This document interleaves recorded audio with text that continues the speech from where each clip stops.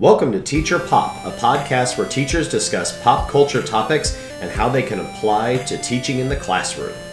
I'm your host, Jordan Billings, a 7th grade social studies teacher who loves being in the classroom and talking about all things pop culture. Let's get into today's topic. All right, everybody, welcome to this episode of Teacher Pop. Really excited. This one's kind of been in the making a little bit, ready to go, but we have the amazing Jamie Halsey with us today. Jamie, welcome to the show. So glad to be here. I'm excited. Yay. And today we are talking about the Star Wars movie, the first one, Star Wars: A New Hope.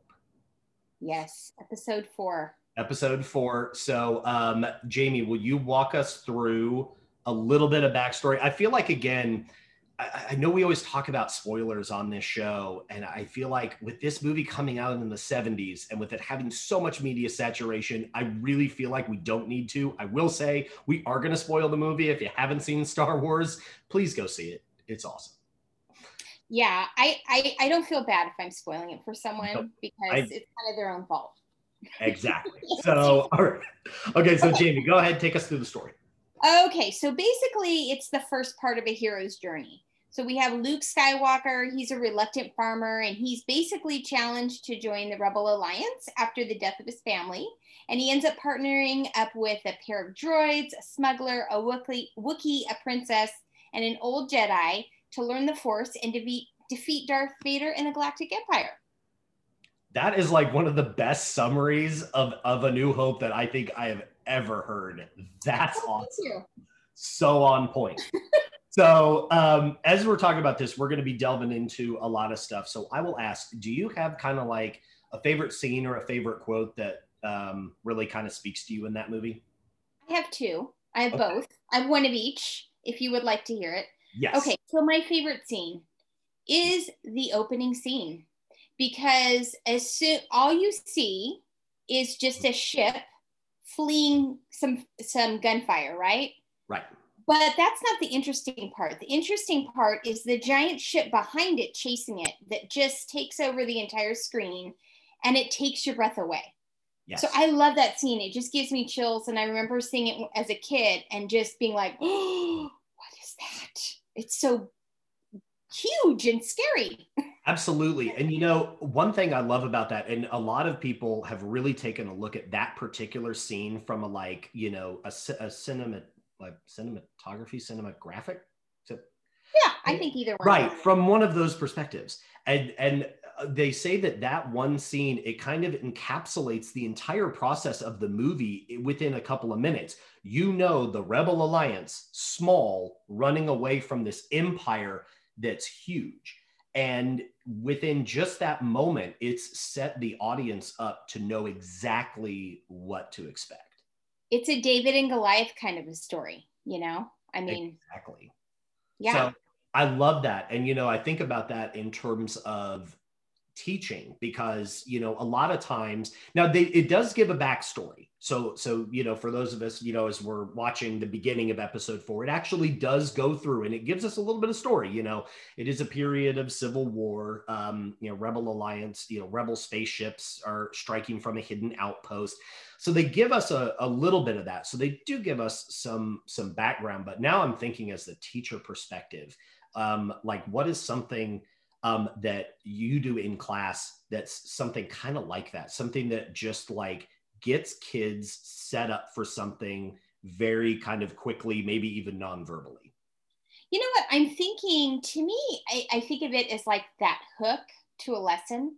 Yeah. So the hook is kind of like you see the initial ship, you see some fire, you don't really know what's going on. And then all of a sudden, this looming spaceship comes to view. So like just kind of hooking the kids into the lesson, and then you kind of lay it out, and then it's like boom, and it hits the kids and they're like and it kind of takes their breath away. So that's kind of what I was thinking, you know, or, you know, could be related also to if you have a gamified classroom and kind of giving kids those nuggets, and then it creates something bigger.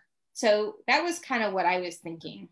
Yeah, I would totally agree. I mean, having those little things that lead into something bigger. Yeah, having those things where, you know, and it could even be as simple as even something like, you know, having like cryptic instructions on the board or something Exactly. like that. Like, wouldn't it be crazy to be kind of like, you'd come in and your teacher instructions on the board are like, you know, like, danger is ahead, take all your materials and get under your desk.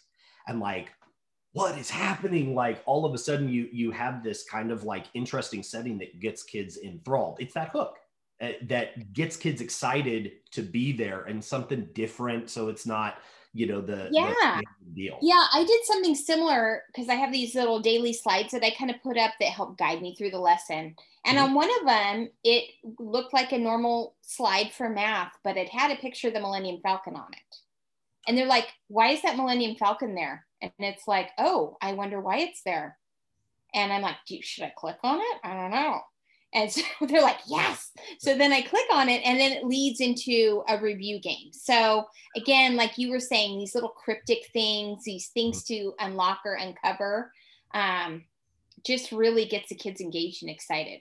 I love that. Okay.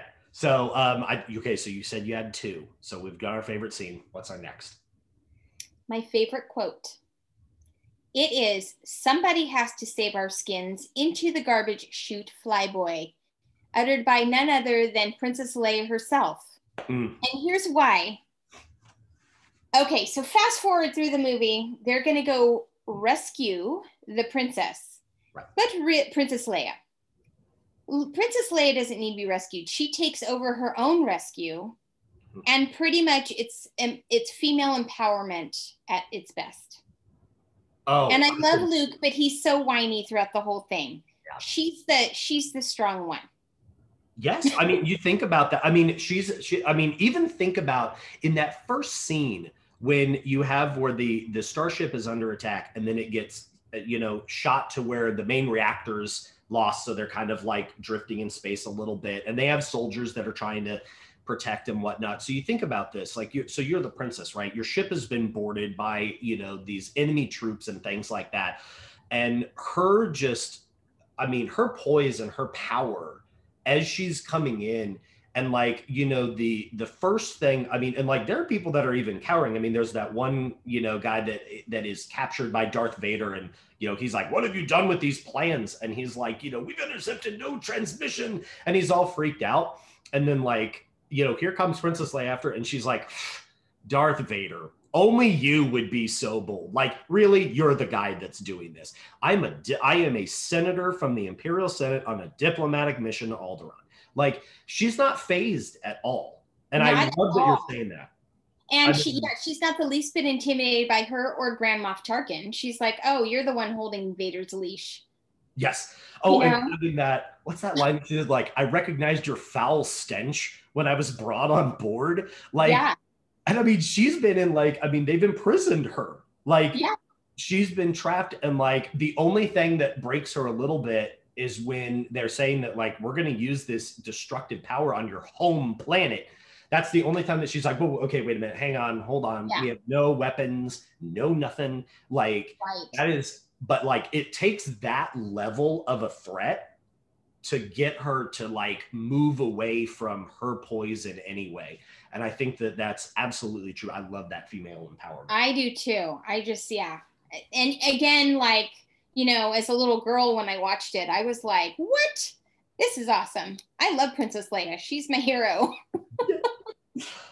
So as I was kind of taking a look at this, so I loved in one of these scenes. So this is like as Luke Skywalker has found Obi-Wan Kenobi. So we'll, I guess, go back a little bit to where you know, the starship's been destroyed, or at least has been captured, and the droids of C-3PO and R2-D2 have these plans that Princess Leia is given that need to get to the Rebel Alliance.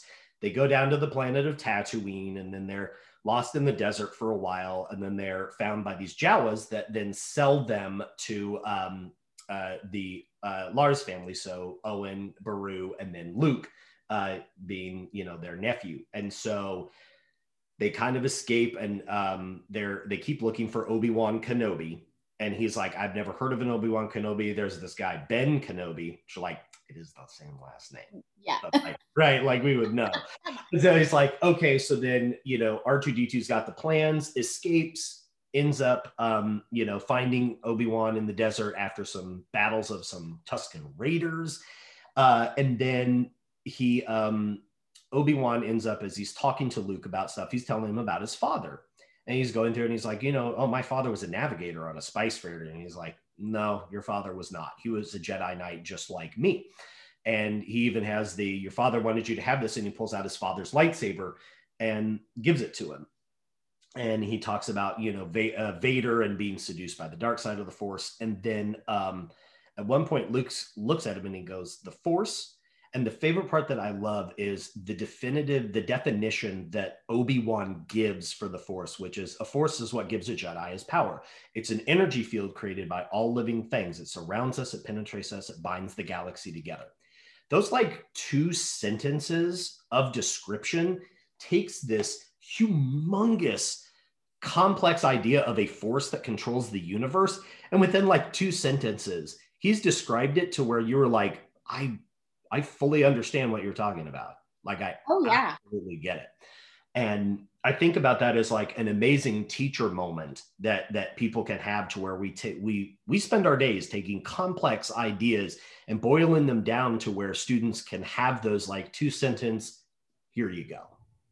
Exactly. And, really, the learning is kind of the thing that binds us all together, right? It binds a class together. And, Obi-Wan, he's not the sage on the stage. He guides, right? No. He preaches, but he doesn't really preach at the kids. He doesn't kids. I'm trying. He's a teacher, but he really is in a domineering way. He's guiding. He's a guiding force, and he leads Luke on the journey. Mm-hmm. And he'll throw out the advice of stuff every now and then, and think about when you have to where Obi-Wan's decided to go and try to get R2-D2 to the Alliance, and he's even trying to tell Luke, he's like, you should learn the ways of the Force before you're going to come with me. And Luke's like, I can't come with you, like I've got to stay and do all that stuff. And he's like, well, you have to do what you feel is right. He doesn't force him to do that and say, no, you are a Skywalker. This is, because this has been one of those for those of us that can even jump into the prequel stuff and whatever, like he's been here, like Obi-Wan's entire purpose for the last 25 years or whatever has been to watch over Luke. Yeah. And to watch him and to guide him and things like that. And when it comes around time that that would be the time to do stuff, he really kind of lays back and let Luke take the lead, and then he kind of throws in on stuff. And I think that, again, that's an amazing thing for us as a teacher to keep in mind, that we have all this knowledge and things like that. But, again, just like Obi-Wan, step back a little bit and let students discover these lessons themselves. Exactly. And together you can kind of create this knowledge together. And you give him the tool, right? So Obi-Wan bestows him this wonderful lightsaber, right? The elegant weapon. And then let's see what he does with it, right? So exactly. And it's not like, he's done, to where he's like, hey, look, here's mine. Let's these are the saber positions and stuff like that. But I think that also, when you look at Obi-Wan's teaching method, remember, this is a Jedi master who has had different Padawans in the past, and he's actually been pretty invested in teaching the ways of the Jedi. And, he poured into Luke's father. And, again, I guess, spoiler alert, that Darth Vader is Luke's dad. We're spoiling the prequels. Youch, here we go. It doesn't work. There we go. We did say spoilers, but so, but you have Obi-Wan who's pouring into, Anakin to try to teach him all of these things. And you think about some of these things, like, for example, we just mentioned the whole lightsaber thing. You really only see one lightsaber lesson with, Obi-Wan and Luke. And it's eventually when they do decide that they are going to go, and they charter a ship, the Millennium Falcon, that is captained by Han Solo, the amazing smuggler, and Chewbacca, the first mate. And I feel like before we get too far into it, I do have to say, are we in agreement that Han shot first? Absolutely. I think we are. I think Han. Yeah, I don't even think it's an argument. I don't think it is. I think Han shot first. I just felt like as going through the story. Of course, if you saw the first movie.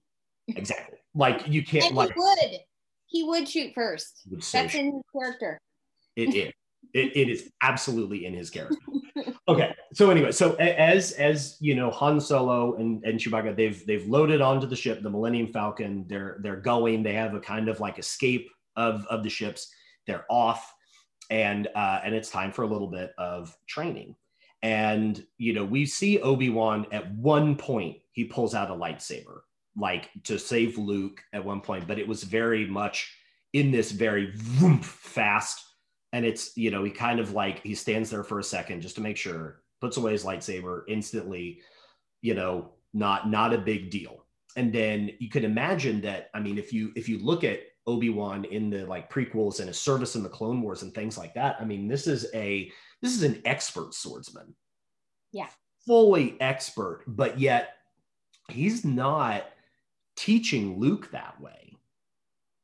He's teaching Luke in a very like in almost this very passive way, because I feel like from some of those, I guess we're digging into the prequels just a little bit, is that you know, you have, you know, Obi-Wan and Yoda that have gone through and served through the Clone Wars, and they've seen that the method of how you teach a Jedi is very important. And so because of that, instead of, you know, having this Clone Wars to the focus of the Jedi to say, well, you have to focus on your saber techniques, you're focusing on your force powers, like you have to be, you know, strong in order to defeat these armies and things like that. And they've gone so far away. The one time that you see Luke as he's doing stuff, it's very defensive as he's teaching him. And it's an amazing thing to see the teaching technique change from early Obi-Wan to later Obi-Wan.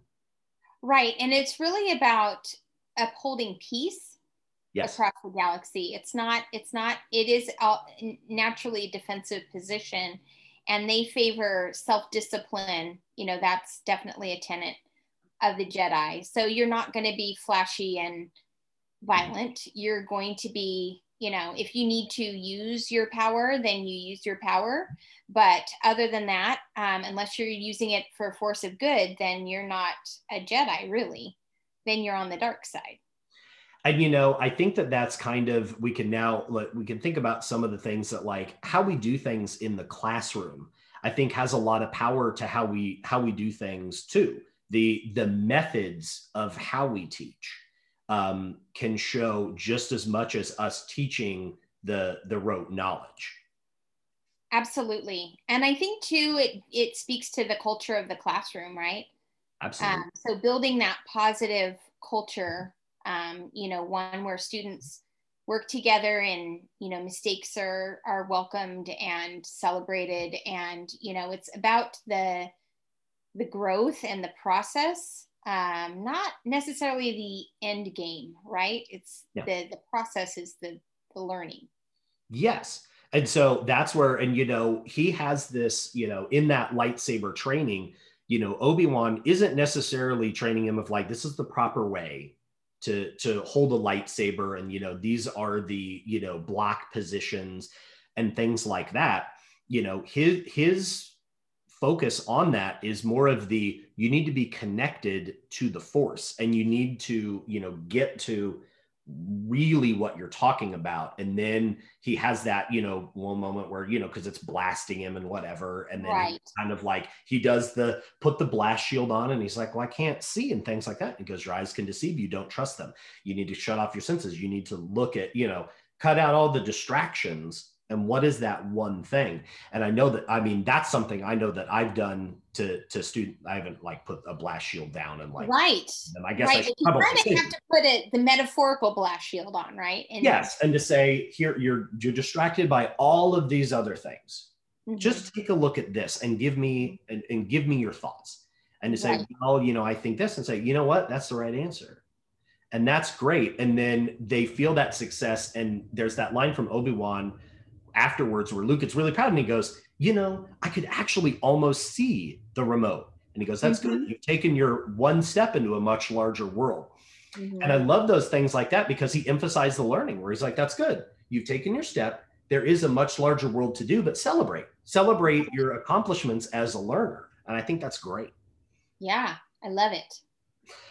Okay, so taking a look, are there any other lessons? We've been talking, I know, a lot about these and we've been kind of going in sequence, but anything that you're thinking in terms of lessons that we can be pulling from Star Wars to help us as teachers? You know, one thing I really love just about the whole Star Wars universe is the brilliant kind of partnerships that happen. You know, you got your Han and Chewie, you got your C-3PO and R2-D2. You got even Grand Moff Tarkin and Vader, right? You got your partnerships. And, you know, I just think those characters are just so interesting in the way that they connect together. And I'm not sure how that relates to teaching, but I don't know. It's just so classic and so fantastic. I don't know where I'm going with it, but you know what? I feel like I'm going to maybe see if I can kind of pull something in there because I feel like because I agree 100% with what you're saying is that like the relationships and how they're forged are really important. And I think that there's a thing that we talk about. We talked about relationships in the classroom all the time and how important it is to forge those because you think that like even sometimes in the beginning when you think about like Luke and Han Solo, the first time that they meet and whatnot, that like they're agreeing on the price for this ferry, this, you know, getting them to Alderaan. And he's like, well, you know, it's going to be 10,000. And Luke's like, 10,000, we could buy a ship for that. And then the very Han, he's like, who's going to fly it? You? And he goes, you bet I could. I'm not such a bad pilot. Like, so they almost start with that adversarial thing. And even like, he's making fun of the Millennium Falcon. At one point, Luke's like, this is a piece of junk. Yes. And Han is like, she'll make 0.5 past light speed. Like, back off. This is the ship that made the Kessel run in less than 12 parsecs. That's like, exactly it. Yes. Don't insult the Millennium Falcon. And like, and then they sort of grow together in this process that like, you know, we'll fast forward a little bit so that like, so they've done that mission. They're going to Alderaan. They find out it's been destroyed. They get trapped in the Death Star and they dress up as stormtroopers and they're trying to, you know, hide away. And then that's where they find out that Princess Leia is on the Death Star. And, you know, Han Solo's like, well, you know, at first he's kind of like, you know, I'd prefer a straight fight to all this sneaking around. Right. And Luke's like, well, let's go save the princess. And he's like, well, I'm not going to do that. And he's like, you just said that you'd prefer a fight. And he goes, I'm not going to prison. I'm not marching into the detention area. And so like, again, it's good buddies. But then all of a sudden they have that shared experience of where they break into the prison. And I will tell you that if you really want, so we're recording this in the pandemic. And I feel like there's so many of us in Zoom that can so identify with Han Solo in that scene where they're in and he's like, you know, all the blasters happen and he's like, everything's under control, situation normal. Like, what happened? We had a slight weapons malfunction, but everything is fine. We're good. How are you? Yeah. Like, you know, I think that we could all identify with that, like one particular moment, but then like you have that. And then you have, you know, Luke that's trying to rescue the princess. And then they get trapped. And then the scene that you had mentioned where Leia actually saves them, like somebody's got to do something. Let's go. Then they're in the trash compactor. Oh, the trash compactor. Yes. I mean, then trying to figure. An unknown creature. Yes. And then hiding behind this, under the surface. You know, but like, and it's amazing that all of those things, I mean, you see, and then right after that, you get into like where their relationship changes a little bit to where like there's a little bit more like respect among them. And it's like, it's watching a friendship grow in real time. Yeah, really super cool. And I think about that. I think about the relationships and things that we forge in the classroom, and it's based on those experiences that we have as teachers and students. But, not having that, who's going to fly it, kid, you kind of mentality, having, it's the, everything's under control, situation normal. Exactly. So one scene that I did kind of want to talk about a little bit was it's a little known reference, and it talks about the Imperial Stormtroopers. Okay. And this is where there's a line that Obi-Wan has where the Jawas have been shot up, and Luke's like, well, this has to be Tusken Raiders and all this kind of stuff, and Obi-Wan's like, I don't think so. If you take a look at this, and he goes, and these blast marks are too accurate for for Raiders. Only Imperial Stormtroopers are so precise. But then on that Death Star that we just talked about, so they're escaping, they've gotten out of the trash compactor, they're running around, they're trying to find the ship and stuff like that. And it seems like the Stormtroopers cannot hit the broadside of a barn. Like, they're like shooting everywhere, like, and they cannot seem to hit them. And then there's a line that Moff Tarkin has where they escape. So they're, Stormtroopers shooting at them, they end up leaving. And then Moff Tarkin's like, do you have the tracking device on their ship, right? And he goes, I'm taking an awful risk. This better work. And then they go, so the Millennium Falcon's flying away. And this is like the Death Star. And I mean, it is the size of a small moon. There have to be hundreds of TIE fighter support ships. And how many do they send? 4. Right. And that's where, like, then they escape and they go through. And even Leia's like, they let us go. Yeah. They had to do that. And you wonder, that had to be like by design, yet nowadays it is a common cultural fact that Stormtroopers can't hit the broadside of a barn. Right. And yet you wonder if, like, that didn't seem to be the original intent. The original intent was like, well, they were letting them escape so they could find the rebel base. And it makes me think about how kids can take lessons that we teach them in like completely different directions. Oh, for sure. Yeah. Yeah. Sometimes you teach a lesson, and then there's kind of these other things that kind of pop up, and these unintended consequences, either good or bad, right? As you're teaching the lesson, and they uncover things that you hadn't thought of, and it can flip on a dime. Absolutely. Yeah, for sure. Okay, so we'll wrap. I think we have a couple more things, and then we'll see if we have any other scenes we need to talk about.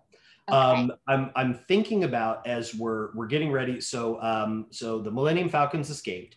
They're with the Rebel Alliance. They find that there is this like slim chance of how to destroy the Death Star.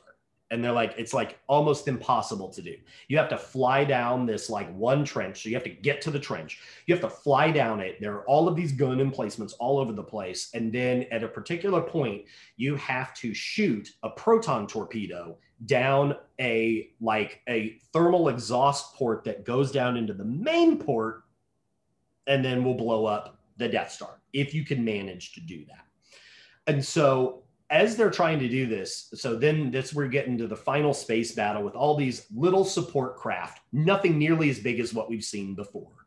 And they even say that, like, well, the Death Star is designed to destroy capital ships and things like that, little baby ships, that's the only way you're going to get in. And oddly enough, that's what the Rebel Alliance is mostly equipped with. So kind of for them. And so as they're going through, they have some people that have been trying to maneuver down the trench. They're either getting blown up by Vader, who's flying around, or they get, blown up by the, gun emplacements and stuff like that. So Luke is now in his X-Wing fighter getting into this like last hope. And as he's going, he can hear Obi-Wan's voice in his head saying, use the Force, trust me. And all of them have been using targeting computers in order to be precise, because they're like, it's almost impossible for you to hit that thing just by guessing. And so you have to have the targeting computer. And so he turns the targeting computer off. And everybody's like, whoa, Luke, you turned off your targeting computer. Is everything okay? And he's like, I'm fine. But he had to shut that off to be able to listen, feel the Force, and to be able to take his shot. And I think about that a little bit now because we're teachers in this pandemic and we have been so focused on computer technology and things like that. And sometimes I wonder if we need to take our time to turn off our targeting computer and just like listen to our students, let them achieve and things like that. I agree. Yeah. You know, my situation right now is I'm in a hybrid. So students come in for 2.5 hours. I have two groups of students that come in. And then the other part of the day, they are online working through independent tasks. And honestly, like they crave paper and pencil type things.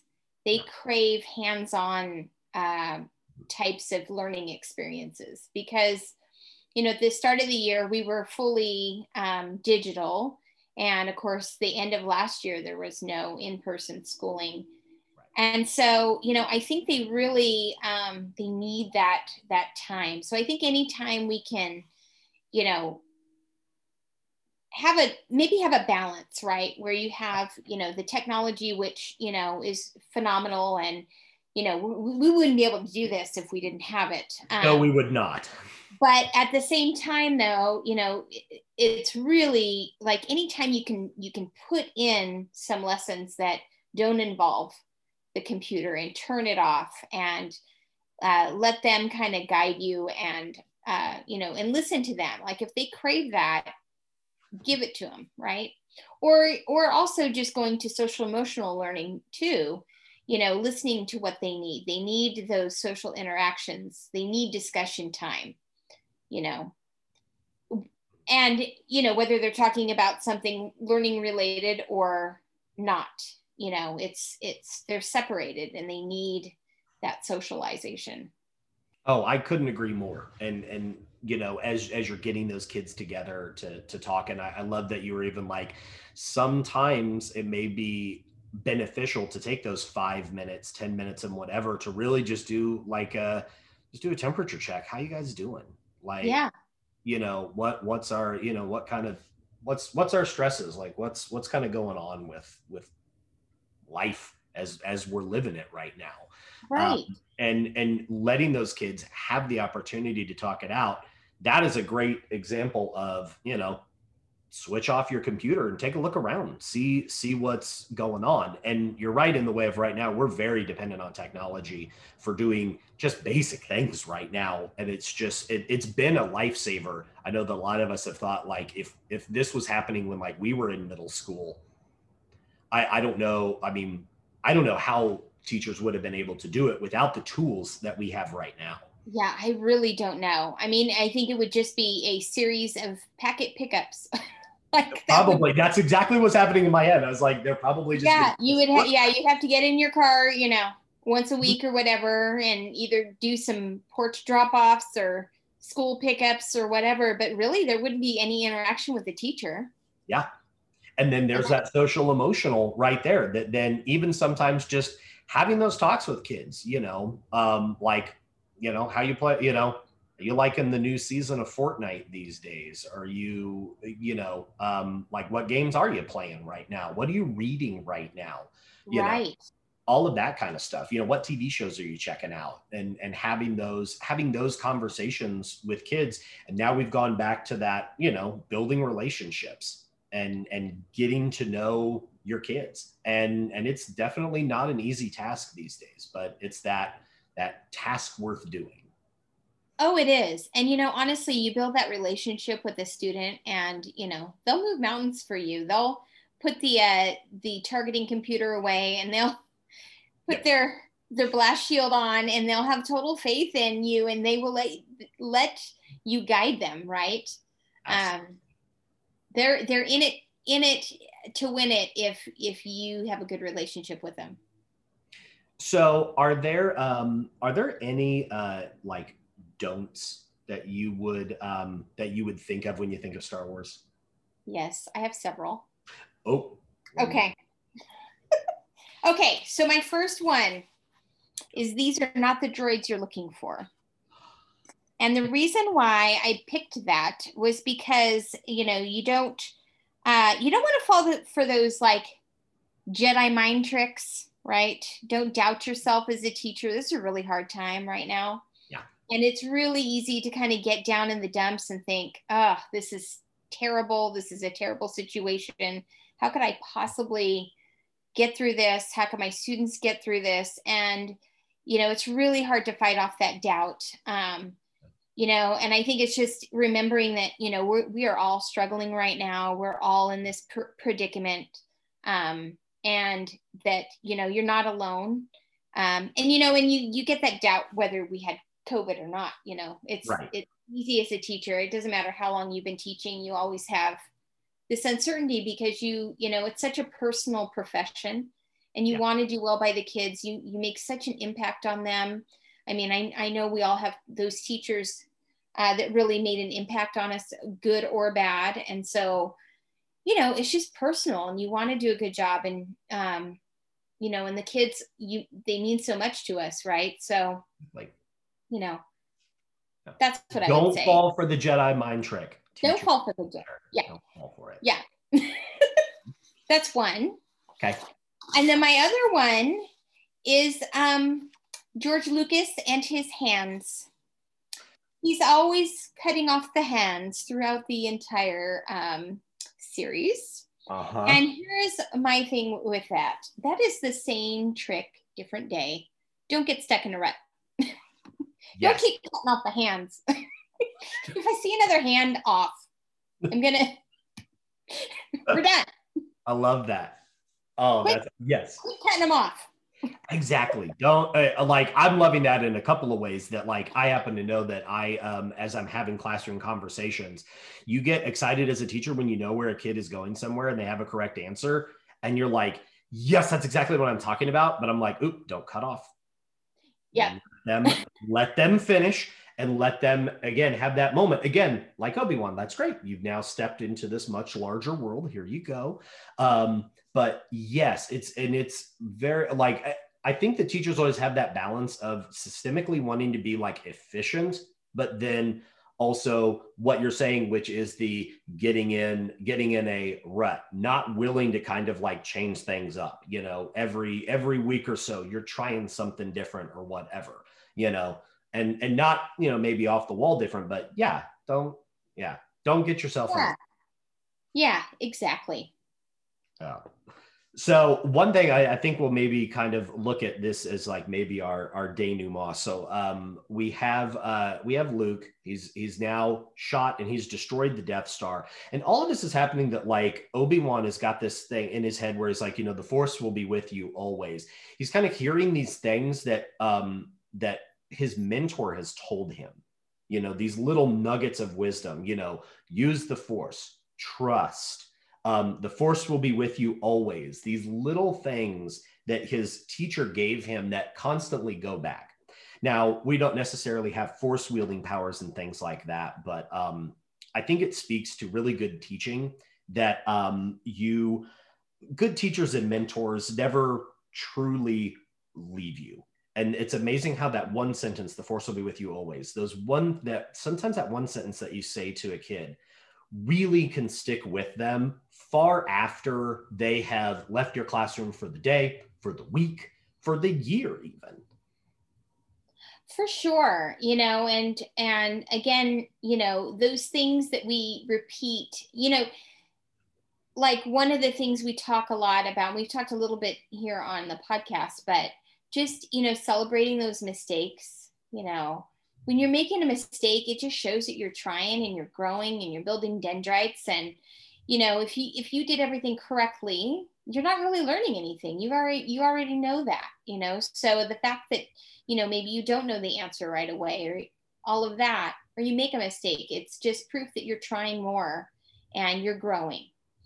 And so, and again, that'll carry you through life, right? Oh, 100%. And again, it's that lifelong learning. I know that we haven't necessarily said that on this episode, but lifelong learning is such a big deal. You demonstrate it to kids. You demonstrate that you're not in a rut. You're trying new things. And then when you say well, try something new, even when it's tough, you get to speak from a position of strength and saying, I have been trying these things. Right. And look at this thing that we did. And that lesson 2 days ago completely flopped. Right. Yeah. And, you know, so showing that vulnerability and showing, you know, no one's perfect. The teacher isn't perfect, but what we can do is we can grow from it and become better people. Exactly. I think that is a fantastic cherry on the top of this amazing podcast. Jamie, thank you so much for being on. I'm looking forward to going through the other Star Wars movies as we are available. Yes, I will be ready with my notepad and some notes here, and we'll just analyze the heck out of those. It sounds like a lot of fun. I loved it. So fun. Awesome. Yeah. If people are looking to find you, how do they locate you? Twitter is the best place, and I am at Mrs. Jamie Halsey on Twitter. Okay, and I'll be putting that in the show notes for you guys to take a look at. Listeners, thank you guys so much for joining us on this journey, and I look forward to seeing you guys on the next episode. And until then, take care.